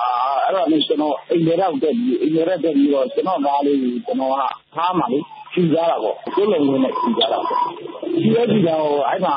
ပါတဲ့အိမ်ကပြေးကြီးကလာပြီလေနဲ့ပြေးလာပြီပြေးရကုန်မျောတာပေါ့အဲ့မှာကျွန်တော်ဂုတ်ကူပြိသွားတော့အလုံးဝမလုပ်ကြတော့ဘူးအဲ့အိမ်ကြီးကျွတ်တော့ကတော့ကျွန်တော်လွတ်တယ်အဲ့ဖက်ပြီးသားတိုင်တော့ညိုလို့မျိုးအဲ့ညာဒီမိုကြီးဘလုံးဝလုံးလို့မရလားလေလေးနှစ်သားဆိုတော့တွန်းချပါတွန်းလိုက်ကြပါတော့အဲ့မှာလိုင်းရနှလုံးလက်ရှိလို့မရအဲ့ဒီမှာဘေးကလွင့်နေတဲ့ခါကြီးကအကုန်လုံးဘုံကြီးရိုက်ကျွန်တော်ကပြေးနေတယ်ပြေးလို့မရဘူးအဲ့အသက်ကြီးတက်ကျွန်တော်မရလို့ဒီကျွန်တော်တော့သားလေးတွေတမီးကြတော့မသိဘူးအဲ့ဒါလေးကျွန်တော်ညောနဲ့အဲ့မှာပေါင်မလေးဒီအော်ရာမအမလေးအဲ့ဒါဒီနဲ့အောက်ကိုလည်းမပြင်းတဲ့မိုးရည်ရအဲ့ဒီကြောက်ရတဲ့ရှင်ဟာအဲ့မှာကျွန်တော်အသက်ရှင်မုန်တိုင်းတန်အပြင်းထန်ဆုံးခံစားခဲ့ရတဲ့ဟိုင်းကြီးကျွန်းတစ်ဖက်ကမ်းကမောင်ပါကျေးရွာသူတူကလည်းNuggetမုန်တိုင်းတက်ခတ်စဉ်ကာလသူကြုံတွေ့ခဲ့ရတာတွေကိုအခုလိုပြောပြပါတယ်။ကားလုံးတွေမြင်တဲ့အခါကျတော့အိမ်တွေမြုပ်တဲ့အခါကျတော့မြင်တဲ့နေရာကိုပြေးတာပေါ့။ကုန်းမြင့်မြင့်တွေပြေးတယ်ပေါ့ချပြီးတော့နောက်အိမ်ကောင်းကောင်းတစ်လုံးရတဲ့အခါကျတော့အိမ်ကောင်းကောင်းတစ်လုံးမှာကိုယ်လုံးပြီးနေကြတယ်ပေါ့။ပိန်နဲ့သေးဆိုပြီးတော့သူတို့ပေါ့အကကြီးရတဲ့တက်တော့ကြားလူတွေအဲ့လိုပြေးနှွားနေပဲလုပ်ကြတယ်ပေါ့နော်အိမ်ကောင်းကောင်းကြီးကြီးတွေမှာကိုပြီးတော့အဝတ်အစားတွေမပါဘဲနဲ့ပြေးနှွားနေရတဲ့အချိန်တွေဆိုတော့အဝတ်အစားတွေလည်းဘာမှလည်းမသိသမင်းတွေရင်းနေလည်းဘာမှမသိခဲ့ဘူးပေါ့ပြေးနေရတာတော့နောက်သူ့ဟာလေးနဲ့သူရေပြန်ပြီးကျသွားတဲ့အခါမှာရေလဲကျမိုးတွေကလည်းလေတွေကလည်းမတိုက်တော့မှအပြင်ကိုထွက်လာပြီးကိုနေတဲ့အိမ်လေးတွေကိုလာပြီးပြန်ပြီးပြည့်စုံပြီးနေကြတာပဲလိုင်းလုံးကြီးကတော့မြင်ရတဲ့လူတွေကဟိုခိုင်းကျုံးဘက်ကလူတွေပဲလိုင်းလုံးကိုမြင်ရတယ်အလိမ့်လိုက်တောင်မိုးမဲ့အတိုင်းမြင်ရတယ်တဲ့သိလားမဲလုံးကြီးပေါ့နော်ရေတွေနဲ့တော့မတူဘူးတဲ့အဲ့လိုလိုင်းလုံးတွေတက်လာတော့လေဟုတ်လိုင်းလုံးတွေအားတဲ့ဟိုမဲကြီးတွေပေါ့နော်ရေဓာတ်တွေနီးတဲ့နေရာကနေပြီးတော့တောင်ပေါ်ကကြည့်လိုက်တော့မြင်ရတယ်ပေါ့ကိုဘက်ကလူတွေကတော့အဲ့လိုလိုင်းလုံးတွေကိုမမြင်ရဘူးအဲ့လိုပဲရေတက်လာတာတော့ဟောပဲမြင်ရတယ်ဟိုဘက်သူများရွာတွေကလူတွေကတော့ရွာလုံးကျွတ်တွေပေါ်ပေးကြတာတော့ နာဂစ်မုန်တိုင်းကြောင့်ဧရာဝတီမြစ်ဝှမ်းဒေသဟာအတော်လေးအထိနာခဲ့ပါတယ်။မြို့ပေါ်နေရာတွေကမုန်တိုင်းတံကိုအနည်းချင်းသာခံခဲ့ရပေမဲ့ပင်လယ်နဲ့နီးစပ်တဲ့နေရာတွေကကြေးရွာတွေကရွာလုံးကျွတ်အထိသေဆုံးပျောက်ပျက်ခဲ့တဲ့အထိဖြစ်ခဲ့ပါတယ်။အဲ့ဒီတုန်းကအခြေအနေတွေကိုဘိုးကလေးမြို့နယ်ကြက်ချီနီတူနာပြုအဖွဲ့ရဲ့ဒုတိယတပ်ဖွဲ့ခွဲမှုဦးစောဦးကလည်းအခုလိုပြောပြပါတယ်။2008မေလ2ရက်နေ့ညမှာကျွန်တော်ကရက်ွက်ကျုံးပေါ့နော်ရဝတရုံးမှာအဲ့ဒီမှာကျွန်တော်တို့ကေသေးအဖွဲ့ထားတယ်ဖွဲ့ထားမှာသွားထိုင်ပြီးစကားပြောနေနေလေရတပိပိတိုက်လိုက်မုန်တိုင်းတိုက်ကောင်းငင်ကြီးကနေပြီးတော့လေရတအားတိုက်တယ်တိုက်တော့မိုးပေါက်တွေကအသားတွေဖြီးအားဆက်တယ်လေနဲ့လာတော့ဖြစ်တဲ့ကြောင့်မိုးပေါက်တွေပြင်းတယ်ကြောကုန်းတွေပါကျွန်တော်တို့အနာတွေဖြစ်တယ်အဲ့လိုပြင်းတယ်နောက်ရေကကျွန်တော်တို့မြို့ပေါ်မှာတော့မှပဲကျွန်တော်ခါးတော့တက်တယ်ခါးတော့လို့နေလုံး3ပေပဲ4ပေလောက်တော့ရှိတယ်အဲ့ဒီညမှာကျွန်တော်အမှတ်6ရက်ကွက်မှာနေရဆိုတော့6ကွက်ရုံးရလို့ပြီးတော့အဲ့ဒီမှာတကြီးရွယ်တွေကိုအိမ်ထဲတွေလိုက်ဆွဲထုတ်တယ်သာသနာ့မန်တိုင်းကျောင်းတို့နောက်ကံတော်ကြီးဘောင်မော်လို့ကံလာကျောင်းတို့အဲ့လိုမျိုးတွေလိုက်ဆွဲပြီးတော့လိုက်ထုတ်ပို့ပြီးတယ်အဲ့လိုက်အဖိုးကြီးဘွားကြီးကန်းဒီရဲတာတိုက်တော့လိုက်ပို့ပြီးတော့မနေ့9နာရီလောက်မှာဒီချိန်သွားပြီးအလုံးပြေးသွားတဲ့ချိန်မှာကျွန်တော်အိမ်ကိုပြန်ပြီးတော့ကျွန်တော်မိသားစုပြန်ပြီးတော့ကျွန်တော်မိသားစုပြောက်ဖို့မရှိတော့မရှိဘူးဆိုတာကတော့အိမ်ကပြေသွားလို့သူတို့ထွက်ပြေးကြတော့ဖုံးကျောင်းမှာသူတို့ကလုံးရောက်နေပြီးတော့မနေ့မိုးလေးတဲ့အခါကျတော့ကျွန်တော်ယူထဲမှာဘာတွေဖြစ်လဲမသိဘူးဒီလိုထွက်ကြည့်တာထွက်ကြည့်တဲ့အခါကျတော့ကျွန်တော်ရဲ့အချိန်ဒီကကျွန်တော်ဆရာဥဒ္ဒနိုင်နဲ့ကျွန်တော်နဲ့2ယောက်တည်းဖတ်ပြီးတဲ့အခါကျဥဒ္ဒနိုင်ကျွန်တော်နဲ့ကတ်တဲ့လူတွေလောင်းတွေလိုက်ခန်းတယ်ပေါ့နော်အဲဒီမျိုးပေါ်မှာ18လောင်း20လောက်ရှိတယ်ကျွန်တော်လိုက်ခန်းလိုက်ရတယ်နာဂစ်မုန်တိုင်းနဲ့ပတ်သက်ပြီးအစိုးရကသတိပေးချက်တွေထုတ်ပြန်ထားပေမဲ့ဒေသခံတွေအနေနဲ့ဒီထုတ်ပြန်မှုပေါ်မှာသိရှိနားလည်မှုအားနည်းမှုတွေကြောင့်အခုလိုသေဆုံးမှုများရတာဖြစ်တယ်လို့ဆိုပါတယ်။ကန်းနီးရေလုံသားသမဂငပူတော်မြို့နယ်ရဲ့ဥက္ကဋ္ဌဦးတန်းကြည်ကလည်းနာဂစ်မုန်တိုင်းတက်ခတ်စဉ်ကသူ့ရဲ့အတွေ့အကြုံတွေကိုအခုလိုပြောပြပါတယ်။အဲ့ဒီအခါတုန်းကတော့ရေဒီယိုကတော့ချိန်ညာနေတာပဲဒီ29 30 31နေပါဒီလေပြရနဲ့ရောက်ဖြစ်တယ်ဆိုပြီးတော့မုန်တိုင်းဖြစ်လေနောက်ပြီးတော့ကျွန်တော်တို့ကဒီထားတာလည်းတော့ရခိုင်ကိုကြော်ဖို့ရခိုင်ရတယ်မဟုတ်ဘူးတခါအရာဦးရခိုင်ကြားအဲ့ဒါပြီးတော့ကျွန်တော်တို့ကဒီလက်ရှိချိန်တွေကအရာဦးကြားအရာဦးကြော်ပဲနောက်တစ်ခုကသမီးလာကျုံနဲ့အိုင်ကြားဆိုတော့ဒါမဲ့လက်ရှိချိန်တွေကဒီအဲ့ဒီဒေသကလူတွေကတော့လည်းဒီသမီးလာကျိုးဆိုတဲ့ဥစ္စာကိုတိတ်သူတို့မကြားဘူးသူတို့ကလက်ကျုံပဲပြီးတယ်ကျွန်တော်တို့အဲ့ဒီချိန်မှာဘယ်ချိန်လောက်ရှိသွားပြီလဲဆိုတော့2ရက်မိနစ်ပိုင်းလောက်ဖြစ်သွားပြီတိုက်တဲ့နေ့မိနစ်ပိုင်းလောက်ဖြစ်သွားပြီလိုင်းလုံးကတော့ကျွန်တော်တို့နေတဲ့နေရာကဒီပြည်နယ်မြင့်နေပြည်ဆိုတော့12ပေလောက်တော့မြင့်မှာပေါ့နော်7ပေလောက်မြင်တဲ့ line ကတဝက်လောက်တော့သူတက်လာတယ်။ဒီကတော့တော်တယ်ဒီလိုတကြီးတက်လာတာပေါ့။2မိနစ်3မိနစ်မှနေမယ်ဒီကတော်တော်များများတက်လာတယ်။တက်လာတဲ့အခါကျတော့ဒီနာကဲကိုဆူနာမီလို့တော့မဟုတ်ဘူးကျွန်တော်တို့က။လက်ရှိဆိုကြီးလို့လွတ်တဲ့အချိန်ပေါ့။အပြင်းဆုံးအချိန်ကတော့တနားရီကြားတနားရီ2နာရီ3နာရီ4နာရီ5နာရီအပြင်းဆုံးအချိန်ပါနေမောင်စားတားချင်းပါ6နာရီ9နာရီတားချင်းရော9နာရီ10နာရီ7နာရီလင်းရောပါတယ်။ဒါပေမဲ့တရားပြောက်ကအဲ့ဒီခါမှာအော်ခေါ်တာနေကြားနေရတယ်ကျွန်တော်တို့သွားလာကြ။ဒါမိုးရင်းဒီမနေ့ထားရတဲ့အချိန်ကြရင်တော့အလောင်းတွေအောင်ပြန်ကျနေတာပေါ့။ဒါအဆိုးအဆုံးဒီတဘာပြရနေရည်တခုဒါကတော့2008ခုနှစ်မေလ2ရက်နေ့ကတိုက်ခိုက်ခဲ့တဲ့နာဂစ်လေမုန်တိုင်းတံကိုကိုယ်တိုင်ကြုံတွေ့ခဲ့ရသူတချို့ရဲ့ပြောကြားချက်တွေကိုစူးစီးတင်ပြခဲ့တာပါရှင်။ RFA ဝိုင်းတော်သူမခင်ခင်ဤပါရှင်။ဟုတ်ကဲ့ပါအခုဆက်ပြီးတော့လည်းဒီလိုမျိုးအဖြစ်ဆိုးတွေနောက်ကြုံလာလို့ရှိရင်ဘယ်လိုရင်ဆိုင်နိုင်မလဲဘာတွေပြင်ဆင်လှုပ်ဆောင်ထားပြီးလဲဆိုတာနဲ့ပတ်သက်ပြီးပညာရှင်တွေရဲ့သဘောထားကိုကျွန်တော် RFA သတင်းတော်ကိုကျော်သူဆက်ပြီးတင်ပြပါလိမ့်မယ်ခင်ဗျာ။လွန်ခဲ့တဲ့2008ခုနှစ်မေလ1ရက်နေ့ကစပြီးဧရာဝတီတိုင်းဒေသကြီးမြစ်ဝကျွန်းပေါ်ဒေသကိုနာဂစ်ဆိုင်ကလုန်းမုန်တိုင်းဟာစတင်ဝင်ရောက်ခဲ့ပြီးတော့မေလ2ရက်နေ့အထိတနာရီမိုင်120နှုန်းနဲ့2ရက်တာဝင်ရောက်တိုက်ခတ်ခဲ့တာဖြစ်ပါတယ်။လက်ပတာဘိုကလေးဒေဒီရဲဖျာပုံစတဲ့မြို့နယ်တွေဟာမုန်တိုင်းတံကိုအများဆုံးခံခဲ့ရတာဖြစ်ပြီးလူအသက်ပေါင်း1,400,000ကျော်အိုးအိမ်တွေပျက်စီးဆုံးရှုံးကလူပေါင်း2သန်းကျော်တို့ရဲ့လူမှုဘဝတွေကိုထိခိုက်စေခဲ့တယ်လို့နိုင်ငံတကာအဖွဲ့အစည်းတွေကသုံးသပ်ထားကြပါတယ်။အခုလိုကုန်းတွင်းပိုင်းအထိမုန်တိုင်းဝင်ရောက်တိုက်ခတ်ခဲ့တာတွေဟာမုန်တိုင်းတံကိုလျှော့ချပေးနိုင်တဲ့ဒီရေတောတွေပျက်စီးဆုံးရှုံးခဲ့တာတွေကြောင့်လို့ပညာရှင်တွေကသုံးသပ်ကြပါတယ်။သဘာဝပတ်ဝန်းကျင်ပျက်စီးဆုံးရှုံးတာတွေရဲ့နောက်ဆက်တွဲဆိုးကျိုးလို့လည်းယူဆကြပါတယ်။ဒီရေတောတွေဟာလေမုန်တိုင်းအန္တရာယ်ကိုဘယ်လောက်အတိုင်းအတာထိကာကွယ်ပေးသလဲဆိုတာဒီရေတောပညာရှင်တဦးဖြစ်တဲ့ Recof အဖွဲ့ကဒါရိုက်တာဒေါက်တာမောင်မောင်သန်းကအခုလိုပြောပါတယ်။မုန်တိုင်းလာတဲ့အခါမှာလေတံကိုသူလျှော့နိုင်တာပေါ့နော်။လျှော့နိုင်တယ်ဆိုတော့ဥပမာပြတိတ်တီးနဲ့တောဟာအနည်းဆုံးမီတာ100လောက်ထုပဲပေါ့နော်။ကျွန်တော်တို့ခြားနိုင်ငံတွေမှာလည်းသုတေသနလုပ်ထားတာပေါ့နော်။ပင်လယ်ကမ်းစပ်မှာပေ300လောက် ထဲနဲ့ရှိမဲ့တောဆိုရင်ဒါလေတံပါညာကိုကျွန်တော်တို့က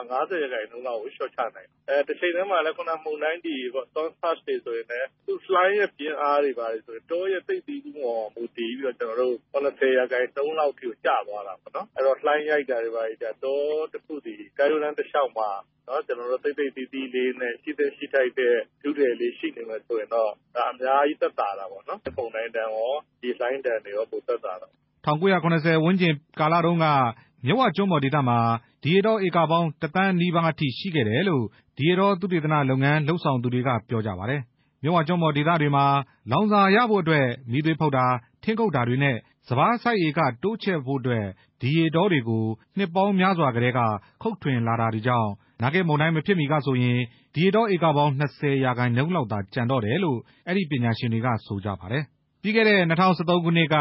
Recoff အဖွဲ့ရဲ့သုတေသနပြုစုချက်တွေအရဆိုရင်မြစ်ဝကျွန်းပေါ်ဒေသမှာအရင်1980ခုနှစ်ကဒီရေတောဧကပေါင်း1 သန်းရှိခဲ့ရာကနေ15%လောက်သာရှိတော့တာမို့နာဂစ်လိုမျိုးအင်အားပြင်းတဲ့ဆိုင်ကလုန်းမုန်တိုင်းမျိုးထပ်ဝင်လာမယ်ဆိုရင်အပျက်အစီးတွေပိုများလာနိုင်တယ်လို့လည်းအဲ့ဒီအဖွဲ့ကသုံးသပ်ထားပါတယ်။မြစ်ဝကျွန်းပေါ်ဒေသဘက်မှာနာဂစ်ဆိုင်ကလုန်းမုန်တိုင်းဖြစ်ပွားပြီးဒီရေတောတွေကိုပြန်လည်စိုက်ပျိုးတာတွေရှိနေပေမဲ့လည်းဒေသခံတွေကမီးသွေးဖို့လုပ်ငန်းတွေလောင်စာအတွက်ထင်းအနေနဲ့ခုတ်ထွင်တာတွေစပါးစိုက်ပျိုးဖို့မြေယာချဲ့ထွင်တာတွေကြောင့်ဒီရေတောတွေပျက်စီးပြင်းရင်ပျက်စီးနေတယ်လို့လည်းပြောပါတယ်။ဒီရေတောအတွက်အဖြစ်နှုန်းမြန်တဲ့ကနဆိုးဓနိလမှုမရမသမတ်ကမလာစတဲ့အပင်တွေကိုများစိုက်ပျိုးသင့်တယ်လို့လည်းဒေါက်တာမောင်မောင်တန်းကပြောပါတယ်။အဓိကတော့တွေထင်းထုတ်လုပ်တဲ့ထုတ်လွန်တော်ပြက်တွေကိုကျွန်တော်တို့စိုက်ပျိုးရေးပေါ့အထူးသဖြင့်စပါးစိုက်တဲ့မြေတွေပြောင်းလိုက်တယ်ပေါ့နော်ဒါတွေကတော့အဓိကဒါဒီရောတွေပြုံးသွားတဲ့အချက်ကျွန်တော်တို့ပြန်စိုက်မယ်ဆိုရင်တော့လေဒီရောကတော့သူ့ရဲ့ပေါ့နော်ပေါက်ရောက်တဲ့သဘာဝ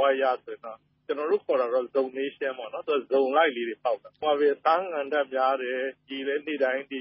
ဒီတက်ကြရှိတယ်ပေါ့နော်အဲ့လိုနေရာမျိုးမှာဆိုရင်ကျွန်တော်တို့ကိုက်ညီတဲ့စစ်မျိုးလေးတွေကျွန်တော်စိုက်တယ်ပေါ့ဥပမာပြကျွန်တော် future တို့လို့ပင်လယ်အုံးတို့လို့ပေါ့နော်အဲ့ကျွန်တော်တို့ခဏသမက်မျိုးကံမလားပေါ့နော်ကျွန်တော်စိုက်တာနည်းနည်းလေးကျွန်တော်တို့ဒီရောက်မှုချိန်တို့အလယ်လောက်ရှိတယ်ဆန်းငံကြီးလည်းနည်းနည်းပေါ်လာပြီဆိုရင်ကနဆိုတို့ကျွန်တော်တို့ဂျာနာတို့မေရမတို့စသဖြင့်ကျွန်တော်စိုက်ရတော့နည်းပညာရှုထောင့်ရတော့ခုနကသဘာဝဒီပေါ့နော်အကြောင်းချင်းရအောင်မူတည်ပြီးတော့ကျွန်တော်တို့စစ်မျိုးရွေးချယ်ပြီးစိုက်တာပေါ့အဲ့တော့မြန်ကြီးထွားတဲ့ဟာတွေကိုစိုက်ရှင်တော့ကံပလာတို့သမက်တို့ဆိုတော့ဒါကျွန်တော်တို့မြန်ပြန်ကြီးထွားတာပေါ့နော်ကြီးထွားမြန်တဲ့မျိုးတွေဆယ်စုနှစ်ကာလအတွင်းဒီရေတောအပင်တွေကိုဒီဇိုင်းမတ်နဲ့စိုက်ပျိုးထိမ့်သိမ်းလာမယ်ဆိုရင်ဧကပေါင်း2 သိန်းနီးပါးလောက်ထိစိုက်ပျိုးလာနိုင်လိမ့်မယ်လို့လည်းပညာရှင်တွေကဆိုပါတယ်။ဒီရေတောတွေဟာမုန်တိုင်းအန္တရာယ်ကိုကာကွယ်နိုင်တယ်ဆိုတာကိုဒေသခံတွေအသိပညာပေးတာမျိုးတွေရှိသလိုစိုက်ပျိုးပြီးလို့ထိမ့်သိမ်းကာကွယ်ဖို့အတွက်လည်းအသိပညာရှိနေဖို့လိုအပ်ပါတယ်။အလုပ်ကိုင်ခွင့်လန်းတွေနှဲပါလို့ဒေသခံတွေဆင်းရဲနွမ်းပါးမှုတွေကြောင့်ရှေ့ကနေသစ်တောတွေစိုက်ပျိုးပေမဲ့လည်းဒေသခံတွေရဲ့သစ်ပင်ခုတ်တာတွေလျော့ကျမသွားတာတွေကိုတရားဥပဒေနည်းလမ်းတွေနဲ့ကာကွယ်ပေးဖို့လိုအပ်တယ်လို့လည်းပညာရှင်တွေကသုံးသပ်ကြပါတယ်။ပင်လယ်ပြင်နဲ့ထိစပ်နေတဲ့မြစ်ဝကျွန်းပေါ်ဒေသတစ်လျှောက်လုံးမှာဒီရေတောပင်တွေကိုအတန်းအလိုက်အနေနဲ့စိုက်ပျိုးကာကွယ်ထားမယ်ဆိုရင်မုန်တိုင်းအန္တရာယ်ကိုထိထိရောက်ရောက်ကာကွယ်ထားနိုင်တယ်လို့ Ecodep ကဦးဝင်းမျိုးသူကလည်းသုံးသပ်ပါတယ်။ဆင်းရဲတဲ့ poverty ကတော့အဓိကကျတာပေါ့ဗျာ။နေရာပိုင်ဆိုင်မှုကိစ္စတွေရှုပ်ထွေးနေရတယ်။နောက်တစ်ခုက governance ကိုပြောတယ်ကောင်းမွန်တဲ့စီမံအုပ်ချုပ်မှုမရှိဘူး။တရားဥပဒေစိုးမိုးမှုကလည်းအားနည်းတယ်။အားနည်းရင်ကြောင့်လို့နေရာပိုင်ဆိုင်မှုတွေမှာရှုပ်ထွေးဖြစ်တဲ့အခါကျတော့လူတွေကမစိုက်ချင်ကြဘူးဗျာ။စိုက်ပြီးတော့လည်းဘာမှမထူးဆိုတော့မလုပ်တော့ဘူးပေါ့နော်။ကျွန်တော်တို့ကဒါကြောက်ဖွံ့ဖြိုးတိုးတက်အောင်လည်းလုပ်ဖို့လိုပါတယ်။သစ်ပင်စိုက်ဖို့မပြီးဘူး။ကျွန်တော်တွေးမအေးဖို့တော့ကျွန်တော်ပြောချင်တယ်ဗမာတွေကတော့ဆောင်းပြောလို့ပေါ့နော်အဲ့တော့ဖြစ်ကစားဆိုရင်တော့ဒါတွေ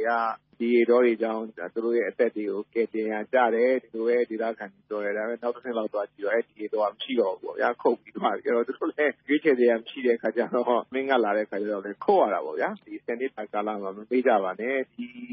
ပြဿနာကြီးကလည်းနော်ဒါရုပ်ရည်ပေါ်လာတာမဟုတ်ဘူးကျွန်တော်အစင်ဆက်ကျွန်တော်တို့တွေနော်ဒါလက်လူရှုထားတဲ့ပတ်ဝန်းကျင်ကပျက်စီးပြီးတော့နော်ပတ်ဝန်းကျင်ကပြန်ပြီးတော့တန်းခတ်တယ်လို့မျိုးကျွန်တော်တို့မှာကြံနေခဲ့တဲ့ဒါအရေးမဲကြီးပေါ့ဗျာအဲ့တော့ဒါကြီးကအခါမရွေးဒါရတုတောင်းလဲမှုနဲ့ပြန်ပေါ်လာမဲ့ဟာဆိုတော့နောက်နှစ်30 40 50မှာပေါ်လာမှာမဟုတ်ဘူးအများကြီးဒီအန္တရာယ်ရှိတယ်ဆိုတာကိုတတိဝရိယနော်ကျွန်တော်တို့သိပြီးတော့တတ်နိုင်ကြဒါထိန်းသိမ်းရေးလေးတွေလုပ်ကြပါလို့ကျွန်တော်ကတော့တိုက်တွန်းလို့ဆိုပါတယ်ဒေသခံတွေအနေနဲ့လည်းဒီရေတောတွေမရှိခဲ့လို့လူအသက်ပေါင်းမြောက်များစွာကိုနှုတ်ယူခဲ့တယ်ဆိုတဲ့အသိပညာတွေရှိတဲ့နယ်လို့လည်းဗိုလ်ကလေးမြို့နယ်ညီနောင်ဝကျေးရွာအုပ်စုက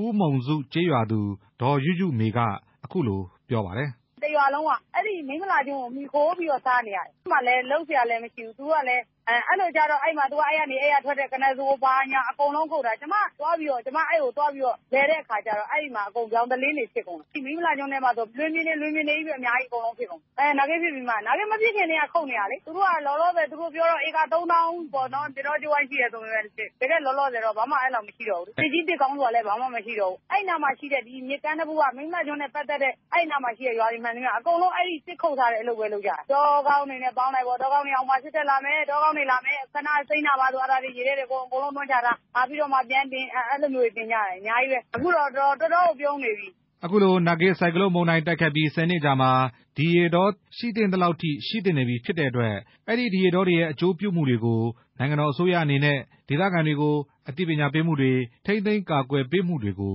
ထိထိရောက်လှုံ့ဆော်သင့်နေပြီဖြစ်ပါတယ်ခင်ဗျာ။ဒါတော့ကျွန်တော် RFA သတင်းတော်ကိုကျော်သူတင်ပြသွားတာပါ။သောရရှင်များခင်ဗျာသောရရှင်တွေပတ်ဝန်းကျင်မှာတွေ့ကြုံရတဲ့အခြေအနေတွေမတရားမှုတွေလက်စားမှုတွေစီးပွားရေးနိုင်ငံရေးအခြေအနေတွေကိုစာရေးသားပေးပို့ခြင်းနဲ့ဆိုရင်တော့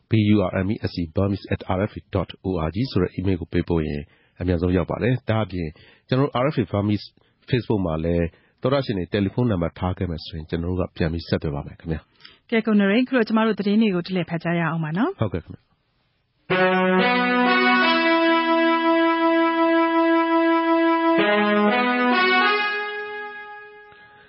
ဘင်္ဂလားဒေ့ရှ်နိုင်ငံဘက်ကိုရောက်နေတဲ့မွတ်စလင်ဒုက္ခသည်တွေကြားမှာအခုမေလနဲ့ဇွန်လအတွင်းမွေးလာမဲ့ကလေးငယ်ပေါင်း48,000လောက်ရှိမယ်လို့ခန့်မှန်းထားတဲ့အကြောင်းကိုကူညီရေးအဖွဲ့တွေကပြောလိုက်ပါတယ်။ဒါဟာတရက်ကိုပြန်မြ131ယောက်နှုန်းလောက်မွေးမဲ့သဘောဖြစ်ပြီ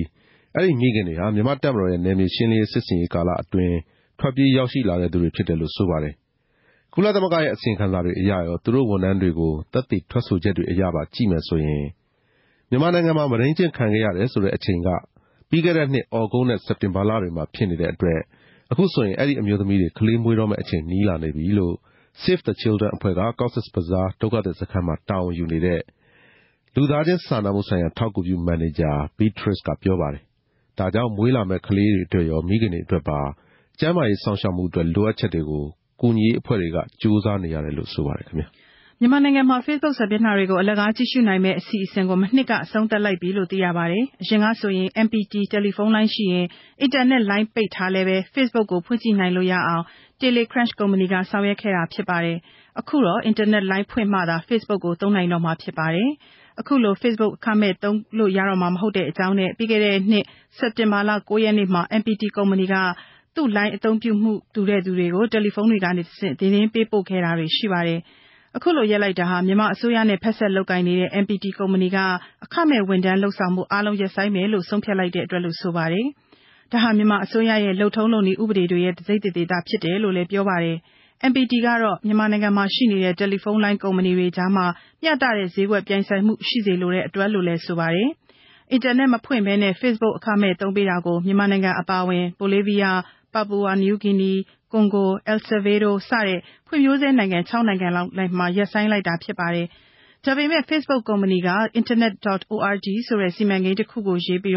ဖွံ့ဖြိုးဆဲတတိယနိုင်ငံကလူတွေ Facebook ကိုအခမဲ့သုံးနိုင်အောင်ဆက်ပြီးဆောင်ရွက်နေတယ်လို့ဆိုပါတယ်။ဒါပေမဲ့အဲ့ဒီနည်းပညာဟာနေရာတိုင်းမှာသုံးလို့ရတဲ့အခြေအနေအထိတော့မရောက်သေးပါဘူး။အခုဆိုရင်နိုင်ငံပေါင်း90ကျော်ကတယ်လီဖုန်းလိုင်းကုမ္ပဏီပေါင်း82ခုနဲ့ချိတ်ဆက်ပြီးပူးပေါင်းဆောင်ရွက်နေတဲ့အတွက်အဲ့ဒီနိုင်ငံတွေမှာအင်တာနက်ဖိုးမကုန်ဘဲနဲ့ Facebook ကိုအခမဲ့ဆက်ပြီးကြည့်နိုင်တယ်လို့လည်း Facebook ကုမ္ပဏီကပြောပါတယ်ရှင်။အမေရိကန်သမ္မတဒေါ်နယ်ထရမ့်ဟာ Twitter လူမှုရေးကွန်ရက်မှာလွှမ်းမိုးထားနိုင်ပေမဲ့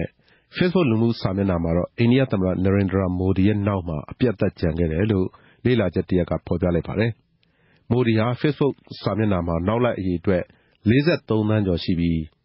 ဒေါ်နယ်ထရမ့်ကနောက်လိုက်23.1သန်းသာရှိတဲ့အတွက်မိုဒီကထရမ့်ထက်2ဆနီးပါးအသာရနေပါတယ်။ဒါကလည်းအာရှတိုက်မှာ Twitter နဲ့ Facebook ကိုပိုပြီးအသုံးများနေတဲ့အတွက်ကြောင့်ဖြစ်တယ်လို့ AFP သတင်းကဖော်ပြပါတယ်။ကမ္ဘောဒီးယားဝန်ကြီးချုပ်ဟွန်ဆန်က Facebook နောက်လိုက်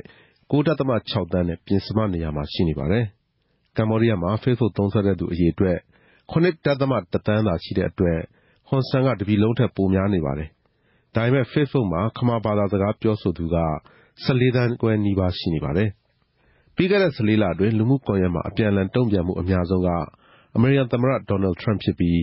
မှတ်ချက်တွေ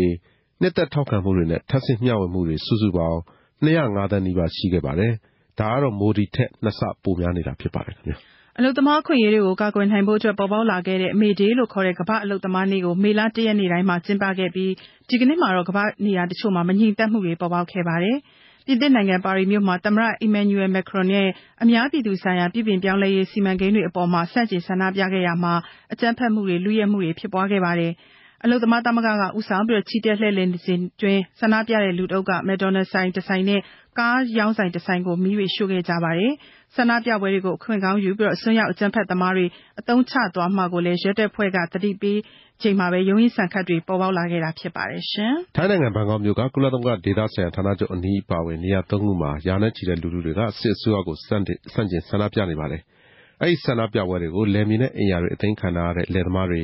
မျိုးပြစင်းရဲသားတွေနဲ့ဌာနေလူထုတွေပူးပေါင်းဖွဲ့ထားတဲ့ P-Move လို့ခေါ်တဲ့ခွင့်တူညီမျှပြည်သူ့လှုပ်ရှားမှုကဦးဆောင်နေတာဖြစ်ပါတယ်။သတင်း2ပတ်လောက်ဆန္ဒပြမယ်လို့လည်းရဲအရာရှိတူကပြောပါတယ်ခင်ဗျာဖိလစ်ပိုင်နိုင်ငံမှာရေရှည်အကျိုးခံစား권ပေးစရာမလိုတဲ့ယာယီဝန်ထမ်းအဖြစ်နဲ့ပဲလုပ်ငန်းခွင်တွေမှာအများဆုံးခံနေတာကိုသမ္မတအမိန့်နဲ့တားမြစ်ဖို့ပိတ်ပင်ပေးဖို့အတွက်အလုပ်သမားရေးဆောင်ရွက်တဲ့အဖွဲ့တွေကတောင်းဆိုနေပေမဲ့ကြံ့ကြာနေတဲ့အတွက်စိတ်ပြည့်ရတယ်လို့အဲ့ဒီအဖွဲ့တွေကပြောပါတယ်အလုပ်သမားတွေကိုအမြဲတမ်းအဝန်ထမ်းအဖြစ်ခန့်တဲ့စနစ်ပေါ်ပေါက်လာရေးဆောင်ရွက်ပေးမယ်လို့သမ္မတဒူတာတေးကမဲဆွယ်ကာလဒီကတိစကားထဲမှာထည့်သွင်းပြောဆိုထားပါတယ်ရှင်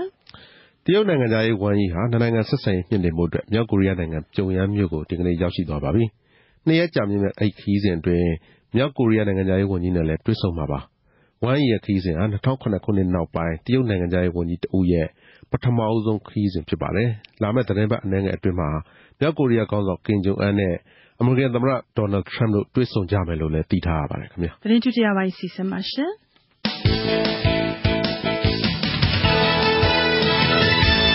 RFA မြန်မာပိုင်းစီစဉ်တွေကိုဆက်လက်တင်လွှင့်ပေးနေပါတယ်။ကဲကုနရိခုတော့စာဝိုင်းပေးဝိုင်းစကားဝိုင်းဆိုပတ်စဉ်အစီအစဉ်ကိုလည်းအလှည့်ပေးရအောင်ပါနော်။ဟုတ်ကဲ့ပါ။ပြင်မဆောင်ပါရှင်မေစာတင်ပြနေတဲ့အစီအစဉ်ပါ။ဒီတစ်ပတ်မှာတော့88အရေးတော်ပုံတမိုင်းအထောက်ထားဝတ္ထုဟန်မှတ်တမ်းစာအကြောင်းတင်ပြထားပါတယ်ခင်ဗျာ။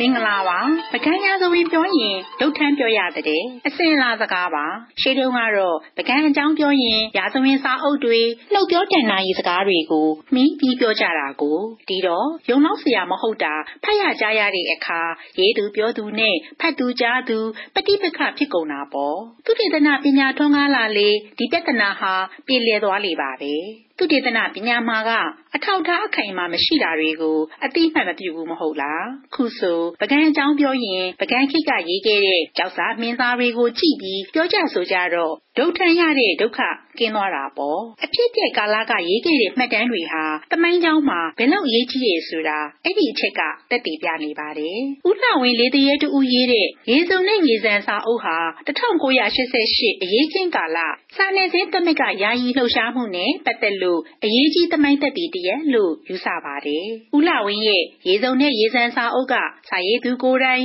ပါဝင်ပတ်သက်ခဲ့တဲ့စာနယ်ဇင်းသမက်ကယာယီရဲ့လှုပ်ရှားမှုမှတ်တမ်းမှာဝိထုဟန်နဲ့ရေးထားတာပါကာလအားဖြင့်1988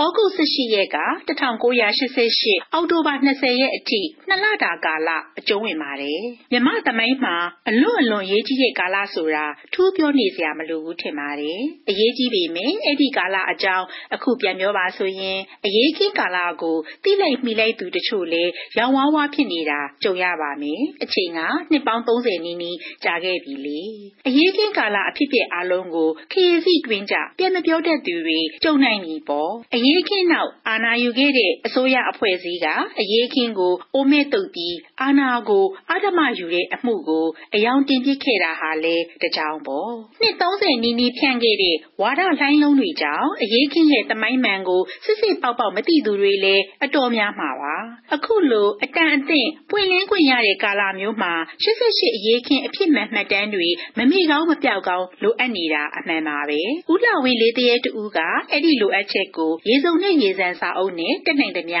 ဖြည့်ဆည်းပေးတဲ့အခါစာအုပ်ဖြစ်လာပုံကထူးခြားပါတယ်တကယ်လို့ဒီစာအုပ်ကိုပွင့်လင်းလွတ်လပ်စ2015နောက်ပိုင်းမှရေးခဲ့တယ်ဆိုရင်တနည်းတစ်ပုံတန်တရားဝင်စရာရှိပါတယ်အရေးခင်ကာလနဲ့29နှစ်ကွာခဲ့ပြီဆိုတော့တချို့အချက်လက်တွေမှာစာရေးသူရဲ့မှတ်ဉာဏ်နဲ့ဆက်ပြီးမေးခွန်းထုတ်စရာတွေပေါ်လာနိုင်ပါတယ်ဦးလှဝင်းကဒီစာအုပ်ကိုအရေးခင်ပြီးစပူပူနွေးနွေးကာလကလေးကရေးခဲ့တာပါ1989ခုဧပြီလ4ရက်မှာရေးပြီးနေပါပြီအရေးခင်ဖြစ်စ1988ဩဂုတ်လကစတွေ့ရင်6လ9လအတွင်းမှာပြီးတာအခြေအနေအချိန်အခါခွင့်မသာသေးလို့သာပြည်သူတွေလက်ထဲအရောက်မပို့ဖြစ်တာကို2019ကြာမှထုတ်ဖြစ်ပါတယ်ကိုယ်တိုင်ပါဝင်ပတ်သက်ခဲ့သမျှအဖြစ်တွေမေ့ပြောက်ရောပါမသွားခင်ရေးခဲ့တာဆိုတော့မှတ်ဉာဏ်နဲ့ပတ်သက်လို့မေးခွန်းထုတ်စရာမလိုတော့ဘူးပေါ့မှတ်ဉာဏ်နဲ့ပတ်သက်လို့တင်မဟုတ်ပါဘူးအဖြစ်မှန်ကိုမှတ်တမ်းတင်ထားလို့တဲ့စာရေးသူရဲ့စေတနာကလည်းမေးခွန်းထုတ်စရာမလိုအောင်ကြည်လင်တန်ရှင်းတယ်လို့မြင်ပါတယ်ဒီအချက်ကိုဘာကြောင့်ပြောရတယ်လဲဆိုတော့ကိုပင်နိုင်ထားပြီးရေးတဲ့မှတ်တမ်းစာအုပ်တွေမှာတွေ့ရတတ်တဲ့ကိုရည်သွေးတဲ့တခြားသူတွေကိုပုတ်ခတ်တမ်းမျိုးဒီစာအုပ်မှာမတွေ့ရလို့ပါပဲအဖြစ်အပျက်တွေကိုမှတ်တမ်းတင်ရင်သုံးသပ်သွားတဲ့အခါကိုကြီးအမှန်သူကြီးအမှားပြောချင်ရင်ပြောလို့ရပေမယ့်စာရေးသူမပြောပါဘူးသူ့အမြင်ကိုအမြင်မျှပြီးစဉ်းစားပါတယ်တကယ်တော့မှတ်တမ်းတင်ထားတဲ့အဖြစ်တွေကအရေးကြီးတဲ့အဖြစ်တွေငါကွလို့လက်မထောင်မယ်ဆိုထောင်နိုင်လောက်တဲ့အဖြစ်တွေပါအရေးခင်ကာလမှာစာနယ်ဇင်းသမက်ကရေလို့ဖြစ်လာဖို့အစပြောလိုက်သူတွေကဟန်တာဝတီဦးဝင်းတင်ရဲ့မောင်တော်ကရဲ့ဦးဝင်းခက်ရဲ့စာရေးသူဦးလှဝင်းရဲ့ဖြစ်နေတာလေ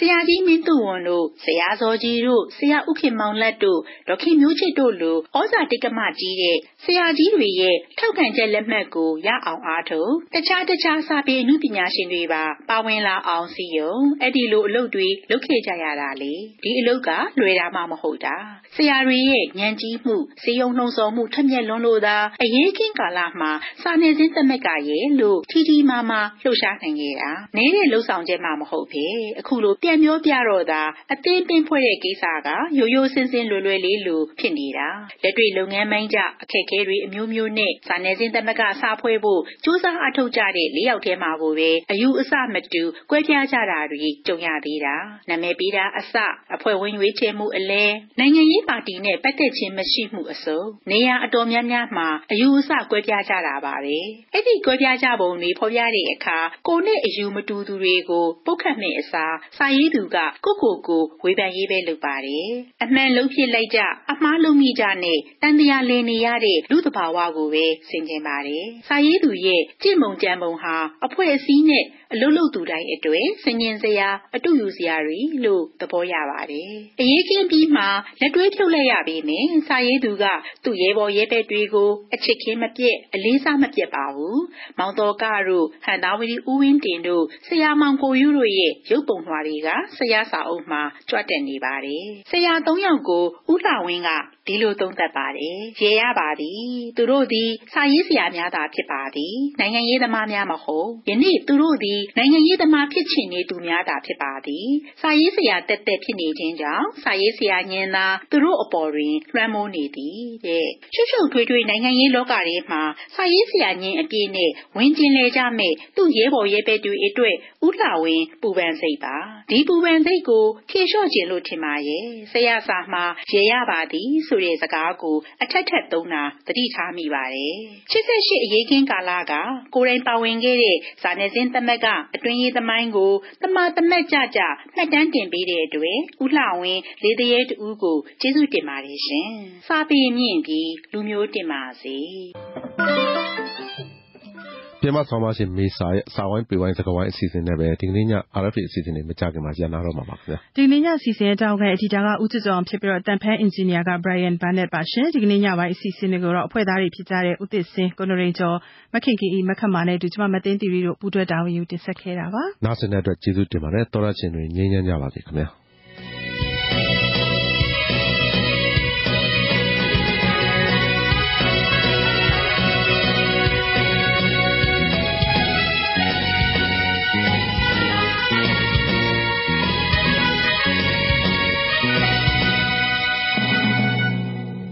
You have been listening to Radio Free Asia.